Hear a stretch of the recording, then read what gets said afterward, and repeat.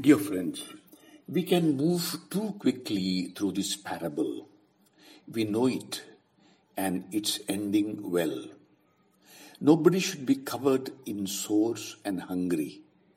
Nobody should be comforted only by dogs.